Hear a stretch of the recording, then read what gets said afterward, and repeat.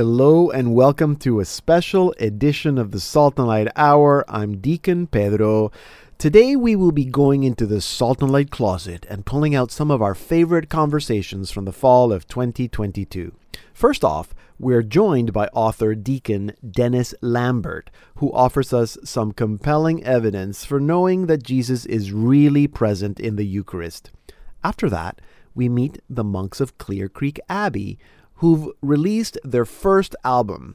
They did so last year for Advent. In our second half hour, we speak with Dr. Abigail Favale, author of The Genesis of Gender, who explains to us why there is so much confusion about gender. You don't want to miss that conversation.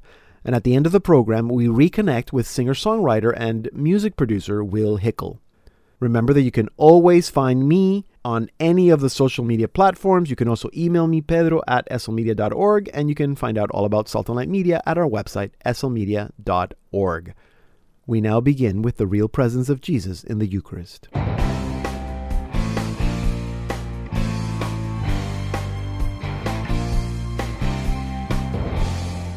Anyone who is familiar with the 6th chapter of the Gospel of John knows that the teaching of the real presence of Christ in the Eucharist dates to that time when Jesus first brought it up to his apostles and then sealed it during the Last Supper. It was a hard teaching then, but it has not changed. This is exactly what the Church teaches to this day. Christ is really present in the Eucharist. Deacon Dennis Lambert describes himself as a skeptic, and so he set out to present the evidence to explain how we know that the real presence is real. In his new book, For Real, Christ's Presence in the Eucharist, he also gives tips on how to easily explain it to others. And so to tell us more, I am now joined by Deacon Dennis Lambert. Deacon, welcome back to the Salt and Light Hour. Oh, well, thank you for having me, Deacon. It's good, and I know you were working on this book for a long time. I know that because you shared it with me. Let's start at the beginning, just to be sure that people are not confused. What exactly does the Church teach about the Eucharist? The Church teaches that in the Eucharist, Christ is truly present, substantially present, body, soul, blood, and divinity. The Eucharist does not change, it does change from simple bread and wine into our Lord fully, that not the two elements are mingled or both present, but that it is transformed into our precious and sweet Lord. Right. And you said substantially, so it's the substance. That's why we call it transubstantiation. Exactly. And I guess if people want to find out really more what exactly that means or how it works, they can get your book. In the book, and I liked, and I told you this before, I like the book because I like evidence, and I sort of like, I think you and I think in the same way. So you present a lot of the evidence, and of course we can't go through everything that you present in the book, but can you tell us briefly, how do we know that what you just said, that the Church teaches, how do we know that it's true? Well, exactly. Well, first and foremost, it is scripturally based. Jesus, this is exactly what Jesus taught from day one. You mentioned John chapter 6, the Last Supper. These are his teachings. And the amazing thing is, Jesus, it all starts with Jesus, but then again, it doesn't end. I use the analogy of a relay race in my book to try to consolidate, really, how do we know this is true? I use the image of a relay race because of the consistency and the congruency of that race. There are 4 legs. It starts with Jesus. What did he teach? He hands that baton, if you will, on to the apostles. What did they teach? What do we have in Scripture? Is it congruent with what Jesus taught? They then hand on the baton to the early church fathers, the leaders of the church right after the apostles. We have so much of their writings. What did they teach? And then finally, leg 4 is the church of today. Is what we teach congruent and consistent with all the other 3 legs, most importantly, what Jesus taught? And the less than amazing thing, because it's truth, it hasn't changed from day one, from the teaching of Jesus. So was that, because you, and again, I said this, you describe yourself as a skeptic. I don't know if you still are, like if that's your personality. No. I But was a skeptic on this topic. I on can this, right. well, I was going to ask you, so what was the one thing that kind of changed you from not being a skeptic on this topic?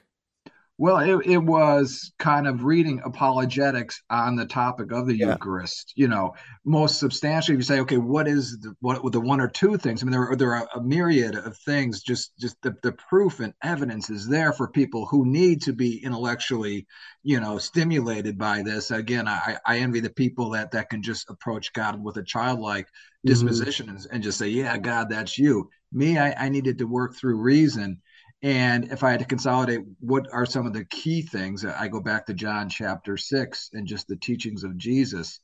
It's easy for some people to say that Jesus was speaking symbolically or metaphorically when he said, "This is my body, that you must eat my flesh and drink my blood to have life." But he wasn't. And some of the proofs, like one of them to kind of give you, is when you look at the word eat that he uses, in Greek, the earliest Greek manuscripts we have in John chapter 6, the word is represented in two different ways, either as phago or trogon. 14 times Jesus uses the word eat in John chapter 6. 10 of those times he uses the word phago, 4 of the times trogon. So what's the difference? Well, phago is the very plain, simple word, general word for eat. And he applies this to in anytime he's talking about eating anything but his flesh and blood. When he starts talking about his flesh and blood, eating him, so to speak, he switches and uses the word trogon, which translates to eat or gnaw, or excuse me, not eat, but gnaw or chew. So suddenly Jesus is talking about eat, eat, eat. And then when he's talking about eating his flesh, he switches to trogon, chew unless you chew on my flesh. So Interesting. there's no mistaking, in my opinion, that Jesus meant what he said in terms of actually eating his flesh and blood, and it's not just a symbol. That's just one of many Yeah, of examples. course. I know. And for me, the one was that had people had people thought that he was speaking symbolically, then it wouldn't have been a hard teaching. They would have been like, "Oh yeah, okay, symbolically, I get it." But it's very clear that it was a hard teaching, and many people stopped following him after Exactly. he said that. And then he goes to the apostles and says, "Are you also going to leave?"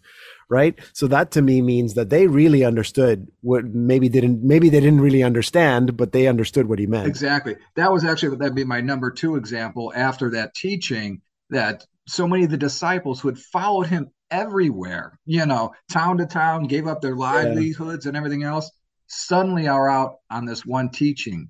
And if he wasn't speaking, truth to power, if he was talking symbolically, why didn't he simply say, "Wait, let me explain this to you"? Yeah, let me clarify. I don't mean literally. Right, Yeah. Yeah, right, I know, and exactly, he says it like six times. Unless you eat, unless you, yeah. right. Okay. So when you were explaining this to others, because the other thing that I really liked about the book, the way you structured the book, is that there's the analogy of the relay race, but then at the end, I guess all throughout, but particularly at the end, you give us kind of tips on like a summary how to explain this in a way that's kind of easy for other people to grasp, and not everybody is a deacon and not everybody has a theology degree. So other than those two examples that you just gave that are scriptural, what's maybe one uh other thing that you've told people that you find it has helped in helping them understand? I have a fondness, though, for the early church fathers, because there are so many of their writings that we have. So right after the apostles, we have the early church fathers. Say Ignatius of Antioch, we have his writing, Hmm. and writing it goes right, it echoes back to John 6. And Saint Ignatius was a disciple of John, the person who wrote and was there at the Bread of Life discourse, Hmm. and he speaks quite plainly that the Eucharist is the body blood of our Lord Jesus Christ. He says, "I desire his body and his blood."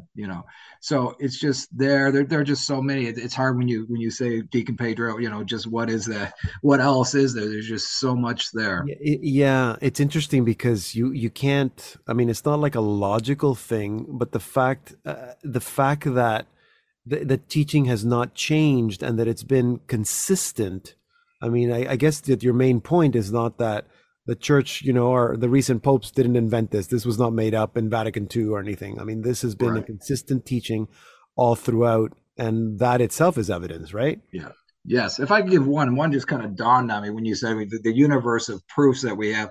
One of the other ones actually is from the apostles in 1 Corinthians chapter 11.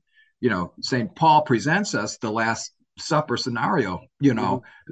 What happened? Jesus said, "This is my body," etc. But then right afterwards, he follows up with words of wisdom saying about the Eucharist that you cannot receive it unworthily, that you must discern beforehand that it is his body and blood. Why would this be if it was just a symbol? Absolutely. That's a good one. I like that one. Okay, there you go. So people that are listening, if you're having this conversation with others that maybe they're not Catholic, maybe they are Catholic and they don't quite get it, that's a good place to start with Scripture. Deacon, thank you for telling us a little bit about this. Thank you for writing the book, For Real, Christ's Presence in the Eucharist. It's an important topic, and I know that it's, as it was 2,000 years ago, a hard teaching to understand, but a beautiful and important teaching that is integral to our faith. So thank you for helping us understand it, Deacon. Oh, thank you for having me. Deacon Dennis Lambert. He's a permanent deacon in the Diocese of Phoenix. He is the author of The Table, but his new book, For Real, Christ's Presence in the Eucharist, is published by Liguori. If you missed any part of this conversation or to listen to the rest of the show, go to our website, slmedia.org/podcast. Here now are the monks of Clear Creek with an excerpt of the Ave Maria Responsory from their new album, Rorate Celi, Marian Sounds of Advent.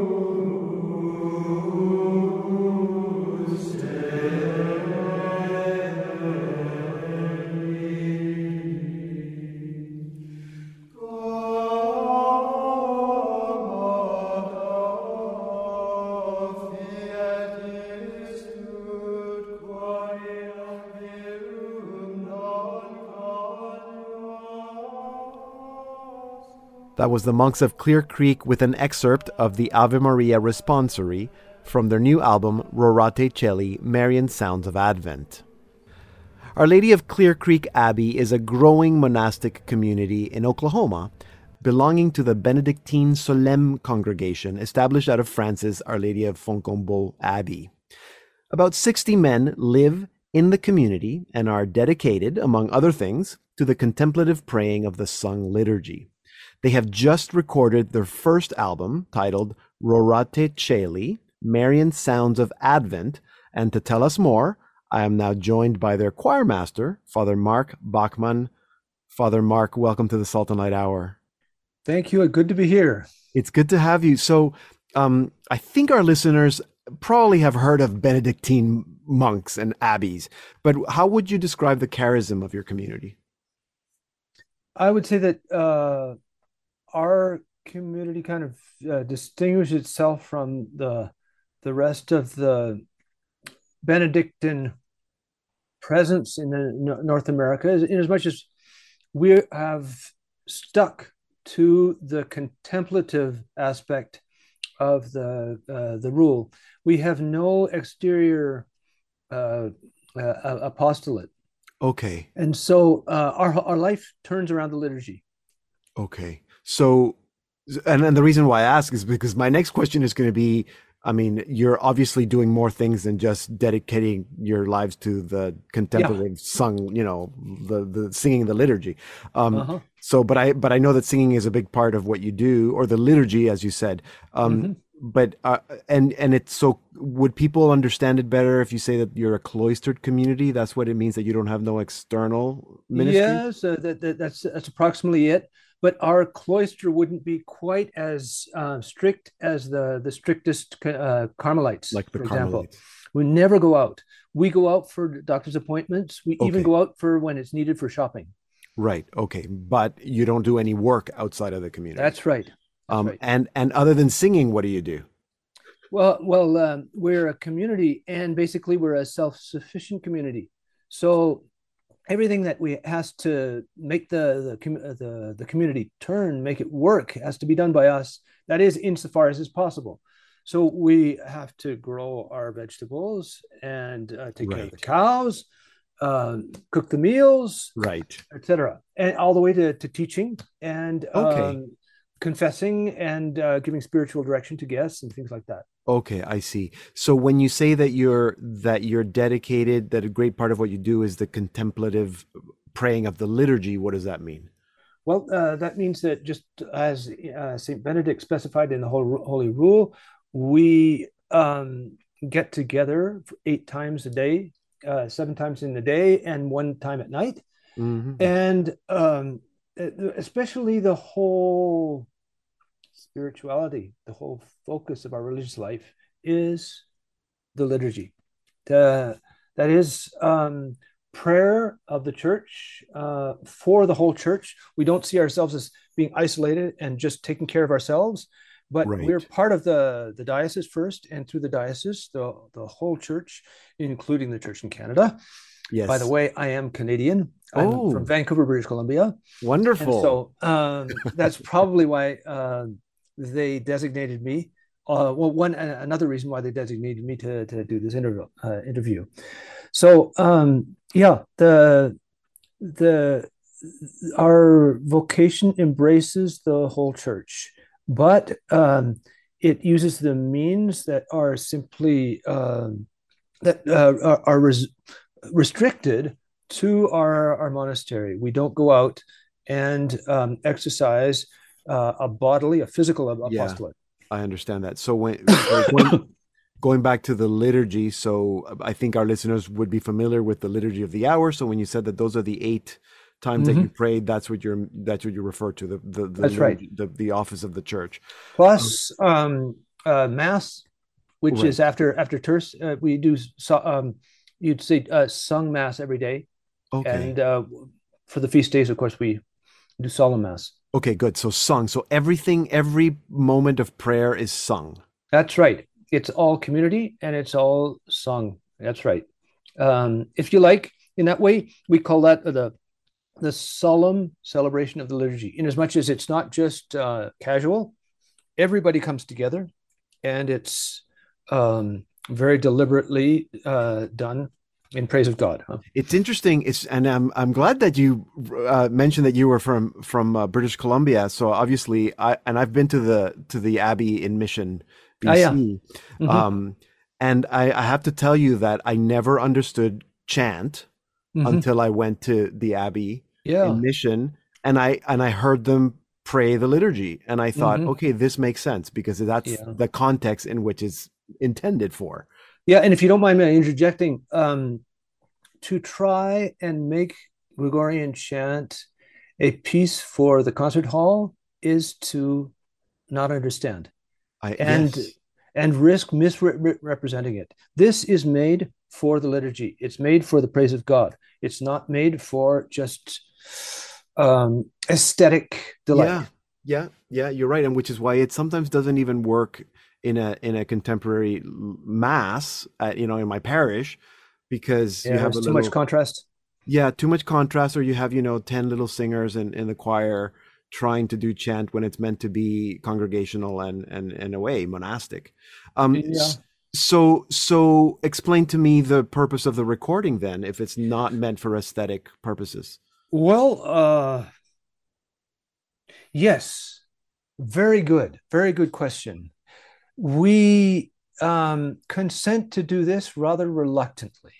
Yeah, I Uh, figured. we prefer you all to come to and visit us, huh? Yes. And take part in the liturgy. This is kind of just a spin-off of our life. It's Okay. also to allow you and other people to participate in our life in a way that they wouldn't normally be able to do. Right. It's also to give a taste of the liturgical spirit and whet the appetite of people. Finally, this CD could opportunely happily be used as a preparation for Christmas, a more meditative, contemplative, calming Hmm. kind of preparation for Christmas. Because let's remind ourselves that Christ is not just, or that Christmas is just not just about the Christmas tree. Uh, Of course. it's our Lord coming, and this is basically it's a sample of the chants that the church has developed in this season, Hmm. with an optic to preparing us for Christmas. Right. So people should probably listen to it with an awareness that it is prayer. And Yeah. I don't know, I like to close my eyes and maybe picture myself in the Abbey with you. What does Rorate Caeli mean? And why did you choose Rate, that? yeah, Rate Caeli. We didn't. Well, okay, we chose that because the Rorate Caeli, the very first track, is a chant that would have been very familiar 2 generations before. Okay. Everybody would have sung that during Advent, but nowadays, well, it's been kind of lost in the treasure chest. And well, why not take it out and present it again to the Christian faithful? At Rorate Caeli, it dropped down the ye dews from the heavens Okay. is from Isaiah. Yes, It's talking about the Savior. Let him come down of course. like the dew, uh, and it the the refrain is rather uh, well, it might even be recognizable to some, huh? Rorate celi de super et nubes pluant justum. And then there's verses that explain the desolation of Jerusalem and their desire for the Messiah. So there we go. And that's the first track. And then on the very last track, you have that melody again, but set to organum, which adds, if you like, another dimension, a dimension of harmony to the chant. So that's just offered as a piece of interest. People these days might find chant a little bit austere, so Hmm. we added a little bit of polyphony to make it perhaps more attractive. Yeah, I wondered about that track actually, and so I'm glad you explained it. And that's a very good, I think, message for us to remember during Advent about the dew coming down from heaven. Mm-hmm. Um, Sometimes we forget. Father Mark, thank you for spending a little bit of time with us Certainly. today, and for sharing a little bit of what you do in your community. And I think you've whetted our appetite enough to want to travel down to Oklahoma. There we go. And that's the whole point. So our listeners, don't delay. Drive over to Tulsa, the Diocese of Tulsa, and go visit the monks at the Abbey of Clear Creek. Thank you, Father Mark. Thank you. Nice meeting you. And happy Blessed Advent and Merry Christmas to you and too. your brothers. You too. And everybody in Canada. You can learn more about the Monks of Clear Creek and purchase their album and other things at their website, clearcreekmonks.org. If you missed a part of this interview or you want to listen to it again, head on over to slmedia.org/podcast. All our programs are archived there. Here now are the Monks of Clear Creek with that polyphonic setting of Rorate Caeli that Father Mark was talking about. Organum, Rorate Caeli, from their album Rorate Caeli, Marian Sounds of Advent.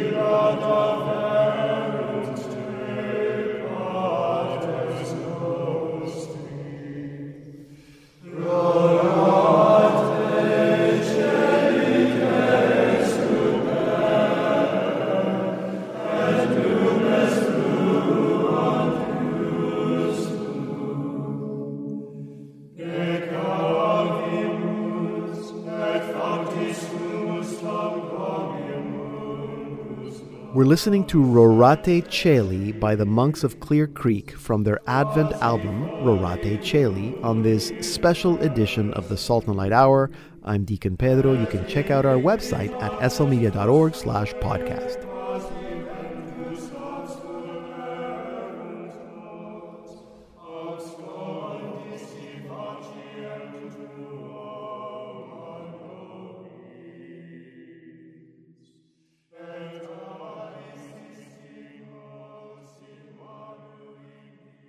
Welcome to the Salt and Light Hour Part 2. I'm Deacon Pedro. As many of you know, I grew up in Latin America, and growing up learning Spanish grammar, and I always learned that the word gender applied to words. You see, in Spanish, words have gender. Some are male and some are female. But human beings don't have gender. They have sex, and there are two sexes, male and female. So when as an adult in North America, I started hearing the word gender being applied to human beings, it was a bit strange. But as it is with the normalizing power of popular culture, I think it's safe to say that probably universally today, everyone accepts the idea that human beings have gender. And apparently, gender is not related to their biological sex. Abigail Favale has a background in gender studies and feminist literary criticism and teaches at the McGrath Institute for Church Life at the University of Notre Dame. Her latest book is The Genesis of Gender, a Christian Theory, and so I can't think of a better person to have this conversation with. Abigail, welcome to the Salt and Light Hour. Yeah, thanks for having me. So there's a lot that we could be talking about today, and we don't have a lot of time, but so briefly, how would you or how should we define gender? Right. That's a great question. I think so much of the confusion about gender has to do with the fact that there's one term that is given so many different definitions that are often contradictory. So you have people using the same word, but they mean very different things by it. So one of the standard definitions that developed kind of in the 1970s and has been pretty prominent is that gender refers to the social or cultural norms or expressions of biological sex. So, for example, the fact that in our culture, women tend to have longer hair or slightly different dress. Right. Those aren't strictly natural, but those are cultural expressions of something natural. And so sometimes gender is used to refer to the social expressions of sex. So you might hear people say, well, gender is a social construct. And that's usually what they mean by that, right? Yeah. They're referring to this definition of gender. More recently, however, we had the development of gender identity theory. And this is a very different understanding of gender, which refers to a person's self-understanding. So how I feel or how I perceive myself is my gender identity. And this might not have anything to do with biological sex. And what's interesting is that it's not actually a social construct. It's like seen as this almost a soul, like this gendered soul, right? So those are two very different definitions. And it's this gender identity that is seen as not necessarily connected to biological sex. So I would say if we're going to use the term gender, which maybe we shouldn't, I'm not sure about that. But if we are, as Catholics, we have to see gender as connected to sex. So gender referring to generativity, right? So the root of gender, gens, right? So it refers in fact to our generative potential. So it's a category that refers to the whole person. So it includes sex. Absolutely. So, and it has to be connected to biology. So when people bring it up, is a good question to ask them what they mean by gender, or when they 100%. That's the best question to ask. That's the first question I ask. As soon as someone asks me about gender, I say, well, what do you mean by gender? Because that will completely change the shape of the conversation. And I would say in general, if you can use the word sex, do it. But if you do want to talk to someone about gender, make sure that you define what you mean by it. That's good to know. So then sex, would you say, is very specifically, and not just to human beings, but I think with animals, maybe even plants as well. Absolutely. But it has to do with their does it also have to do with their generative potential? Yes. Yeah, it does. Right. So sex refers to the roles that males and females play in any sexually reproducing species. So it really boils down to the structure of an organism in relation to how we create sex cells and create new life. So it's something we share with the animal world and the plant world and pretty much everything except bacteria. It has to do with reproduction. Okay. So, and again, I have all these huge questions for you, so it's totally not fair. So I apologize. But so what would the church teach? Mm-hmm. Yeah. So when the church talks about gender, they acknowledge the fact that there are socially constructed norms related to sex. Like that's true. And that's important that we have a conversation about that, because sometimes those social norms aren't good ones, right? Mm-hmm. We can think of traditions that have expressed sex in a way that undermines the dignity of women in particular. So it's important to be able to talk about that dimension. But at the same time, the church is very clear that you cannot separate gender from sex. Okay. That the ground of what it means to be a man and what it means to be a woman is our biological sex. Yes. And so anytime you step away from that, you're stepping into an anthropology or an understanding of the person that is at odds with a Catholic anthropology, which sees the human being as a unity of body and soul. Yeah. Right. So the body matters for Catholics. Of course. So would you say that science tells us the same thing? Yes. Right. So I think so I think science is, science should take biological realities very seriously. Yeah, of course. But at the same time, there's also a sense in a Catholic understanding that there's a spiritual reality to manhood and womanhood as well, right? Because we're unities of body and spirit. So there's my femininity, or the fact that I'm a woman, also has a spiritual dimension to it that's important, and that's something that goes just beyond the mere scientific, right? Okay. So the biological is essential, it's important, it's the foundation, but yet there's also more to being a human being than just our biology. Yeah. And I think if people want to understand kind of how we got here, they should read your book. Mm-hmm. But can I ask you quickly, do we have a sense of how do we get here is it because we're moving more and more into this kind of relativistic worldview of everything, so that anything can be anything, whatever I feel? Is that part of it?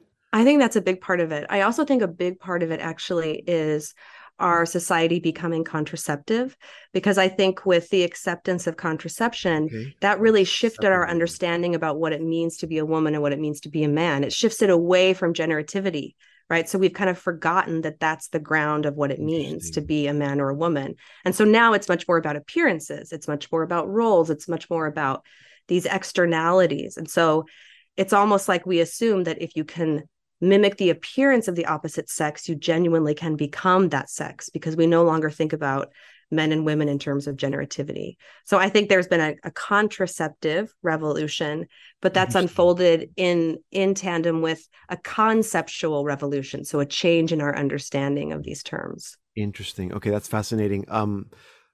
There's a film that you're featured in, you and a whole bunch of other people, called Disconnected. We don't have a ton of time to talk about it right now, but can you tell us quickly kind of what the focus of the film is? Because I think a lot of our listeners would be interested in checking it out.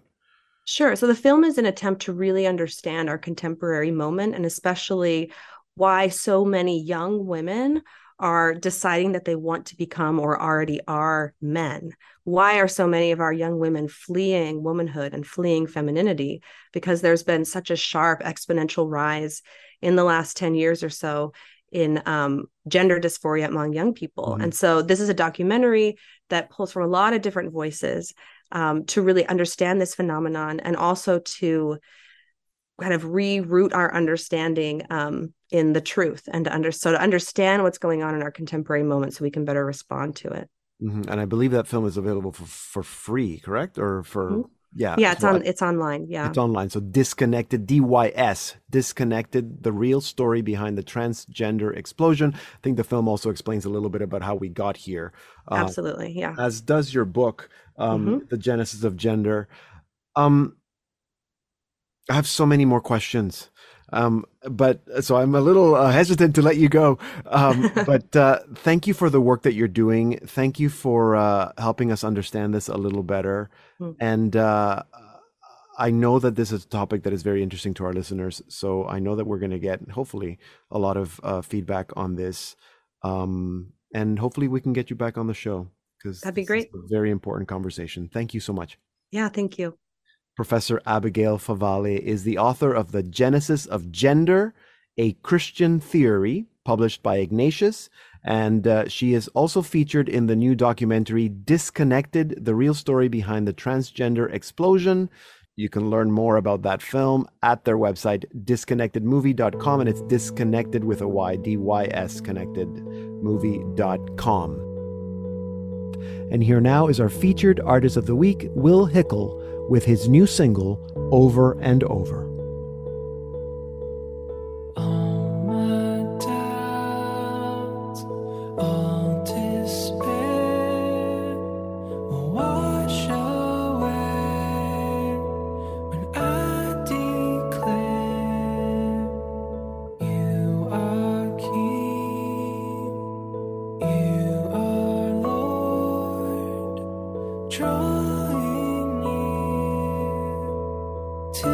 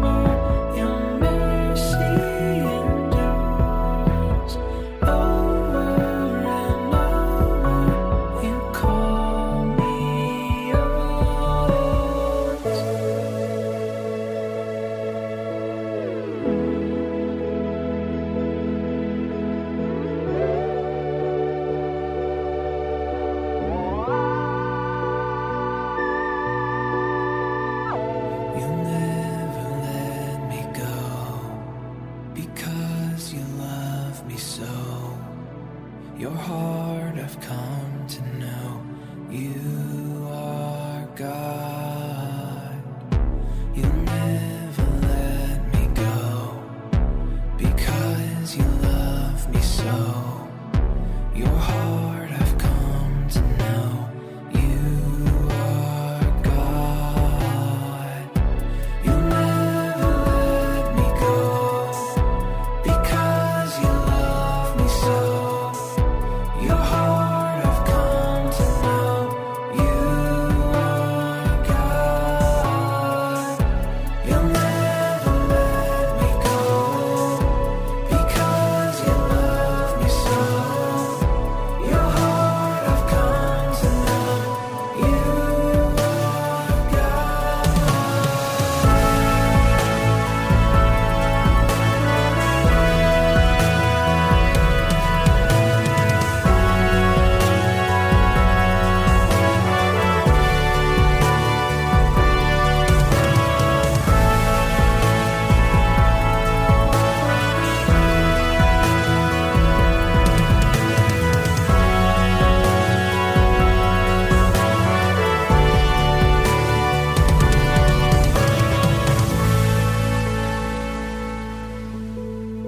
That was Will Hickel with his new single, Over and Over.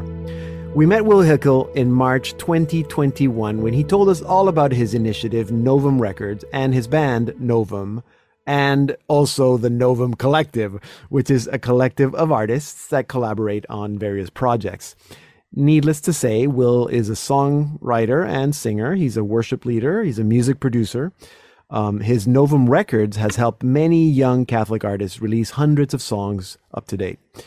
Over the last year, Will has continued writing and has released a few new singles that we've been listening to.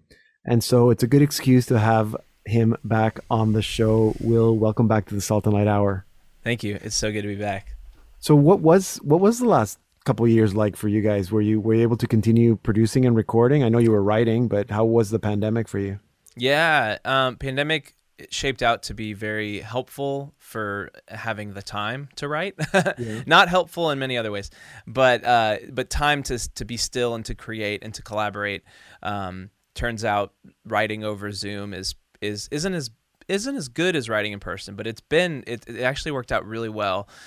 So we were able to kind of expand our ability to write and collaborate. That's very interesting. Sorry to interrupt, but you're not the first person that tells me that, because I know that when we started collaborating via Zoom, it was just really awkward. But Yeah. I think most songwriters have figured it out.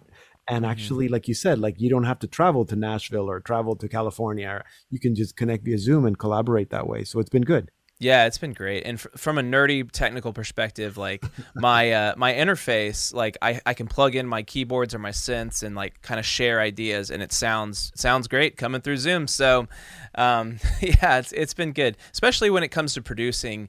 There were a couple tracks that I would produce like live on Zoom. I'd share my screen, I'd play some sounds, they could hear everything that was happening. So that turned out to be great. So some good technology, praise God for that. But yeah, no, the last 2 years have been great. We've been slowly growing, and we have a few new artists, some exciting ones like Flynn and Kate Curran, who have just been able to bless us with such incredible music. Kate Curran is a great worship artist. She's from Ireland, lives in Atlanta, and then we have Flynn is a pop duo. They're both married to each other. They're married to each other, Yes. and they're based in Michigan, and you know they have such an incredible sound, and not, it's very, you know, you wouldn't know like that they're people that are religious by listening to their music, just because Right. it sounds truly top 40s mainstream. But that's the goal of Novum Records, is we want to evangelize, we want to build good culture within the church and outside the church, with Catholics who are intentional about their faith, but also who want to make beautiful art that can Exactly. draw people in. So Exactly. No, that's good. In fact, Kate Curran is going to be on this program next week. yes. So thank you for connecting us, and I'm looking forward to connecting with Flynn as well. I was looking through your website and I counted, I mean, just the new releases in 2022, Yeah. there's like 21 new releases, and including Flynn and Kate Kern. I mean, so many other artists as well. So you have been busy. We've been very busy. In fact, our latest release was 3 days ago from this recording on October 22nd, JP2's Feast Day. Eric Wilkes came out with his debut single. He's been a huge collaborator. He's been with us from the start. He is my partner in crime in the band Novum. And so it's the two of us, and we're currently working on a full-length record that should hopefully be coming out next year, but that's going to be 12 brand new songs. Oh, that's good. Okay, make sure to let us know so we can get you back on the show, or get them back on the show. Do you do a lot of live performance or live events? Yeah, so that's actually been a huge thing that we're working on for the future of Novum Records is building out our booking management service. And so Flynn actually has a gig tomorrow night.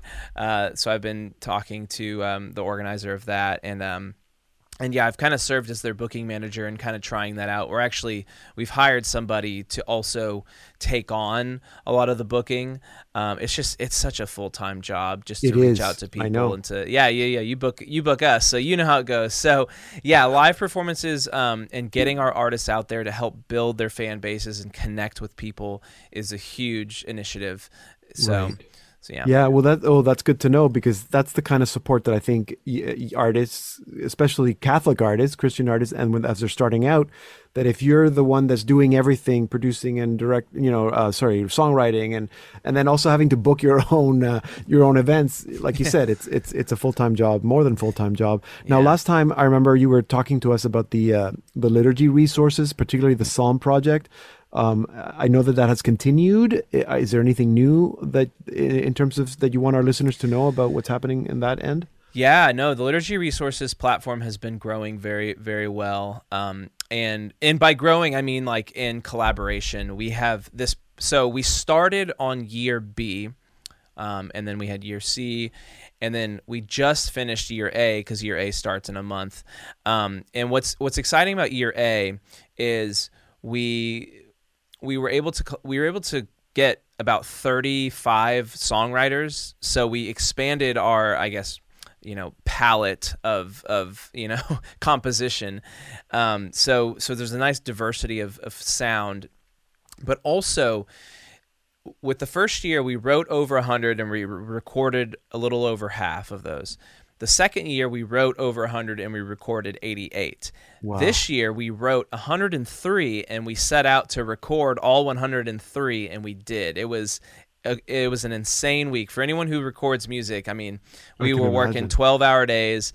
Just, everyone was playing live at once. We play it in a couple takes and then move on to the next one. So these are psalms specifically, or just the responsorial psalms? Just the psalms. Yeah. So we recorded 103, and so what's cool about our platform is we have permission from the USCCB and the International Commission of English and Liturgy to put these out on Spotify, YouTube, iTunes. So if you type in Liturgy Resources as an artist on Apple Music or anything, you'll find all of the psalms that are out currently, as well as all of our mass settings. And we have 2 mass settings. Okay. One that just released this year called the Mass of the Annunciation. And then we released that on the Feast of the Annunciation on March 25th. And so, and then we have a couple other mass settings that are currently being reviewed and written and recorded. So, and then after that, we'll go into other liturgical music. There's obviously a lot of psalms for funerals and weddings and antiphons and things like that. So, okay, that's wonderful. That's good to know. So I hope that's interesting for our listeners. How, if someone is listening and they're like, I'm a parish musician, I wrote this mass setting, can they contact you to see if there's any possibility of it being published? Or absolutely, we want to help serve anyone who wants to get into that kind of world of the publishing. Yeah. And for any music directors listening, we have a good relationship with CCLI and One License, so we can get your music on those platforms as well. So yeah, if you just go to liturgyresources.com, click on contact, and also, I mean, my email is will@liturgyresources.com. So really easy. Reach out to me. I'd love to help. Okay, sounds good. Very, very approachable Will. Would like you to write to him. So would that go the same with an artist or a young artist that wants to record and maybe in that sense, maybe not liturgical music, but they want to be a Catholic artist. Catholic artist, any genre. That email is will@novumrecords.com. So really easy. But if you go to novumrecords.com/demo, that's our formal process. You can submit demo. It fills out a form. It does go straight to me. It just helps me get to know the artist and what their goals are, and of course, and hear a little bit of their music before we talk. Okay, that's good to know. So wow, it sounds like you're busy and you're doing really good work. Anything else that's coming down the pipes? Any more music that you're recording with Novum or by yourself? Yeah, Novum, we've got a single that's actually has been mixed. I need to go review that when we hang up here. But we've got that. We have a brand new artist, Winston, who I'll connect you with offline. He's got a cool, like, kind of Taking Back Sunday meets Harry Styles kind of vibe. Just cool pop songs, love songs. Really exciting music. And he actually just got engaged, so exciting for him. Let's see what else. I have a few things personally that I'm working on. I mean, those 3 singles that we're showing here on the show, those took me a long time to. I wrote them. I mean, I think as old as 2020. Right. But it took me forever to finally record them. And those are just you, right? It's just me. Yeah. And those have been exciting because I wanted to find a sound for worship that I personally, I guess, connected with. Not that I don't connect with traditional sounding worship, but I really like synthesizers and drum machines, and so I wanted to like glorify the Lord. Yeah, you do. With the music technology that we have today. So that's been a really fun challenge to how do I make these things sound cool and weird, but also reverent, right? So in Over and Over, when you get to the bridge, you have that big bouncy ball like drum machine, boom, boom, boom, and what's funny is I'll show friends that by itself. I'll be like, tell me what you think of this, and I'll play just the drums, and they'll be like, yeah, okay, and I'll be like, could you imagine this being in a worship song? And they're like, not really, but then I'll add the other layers and show them how it fits in, just to, I guess, as my litmus test of what do people actually think. You've done it. I think that you're right. That's exactly what you've done, and it works really, really well. Yeah, so that's been fun. So I have a few other ideas, but those ideas took me a couple years to get out. So it'll probably be another, at this rate, 2 years for the next round. But that's because and my wife, she's been awesome. She's such a great champion of everything we do and of my own personal music. And she finally had to kind of give me a kick in the pants and be like, hey man, you have all this stuff. It's great that you help other people, but why don't you focus on yourself for a couple months so you can actually finish your music? And so I listened to her. As we should, yes. And so we've got those 3 songs. I've got a few more. That's good. I mean, that's fine. You're also you have a young child, so that's taking time. So in time, you do what you need to do. I'm excited to hear the new music and I look forward to hearing more when it's ready. But I know that it's not that you're sitting around doing nothing. So thank you for staying in touch and for connecting with us today, and for again giving us those great resources for our listeners. And keep doing what you're doing because it's really good. Yeah, thanks again for having me. God bless. God bless. You can learn more about Will Hickel and get his music at his website, willhickel.com. You can also learn more about Novum, the Novum Collective, and Novum Records at the Novum Records website, novumrecords.com. If you missed any part of this interview, you can head on over to our site, slmedia.org/podcast. All our programs are archived there. And here now to take us out is Will Hickel with his new single, You Shine. God, I need you more in every moment. I've been waiting for your peace to come. Even when the storms of life surround me, I know you are always in control. I know you are always in control.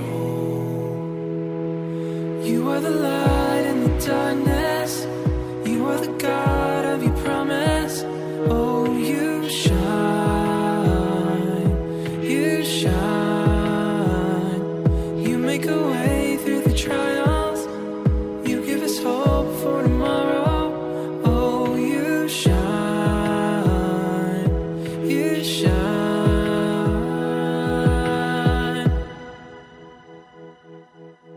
God, I need the grace to learn surrender. 'Cause still learning how to trust in you. We're listening to Will Hickel with his single, You Shine. And that concludes this special edition of the Salt and Light Hour. Remember to visit our website, slmedia.org. That's where you can listen to all our programs, and not just podcasts. There's a lot of content there, videos, and our blog, which includes my column, Deconstructing.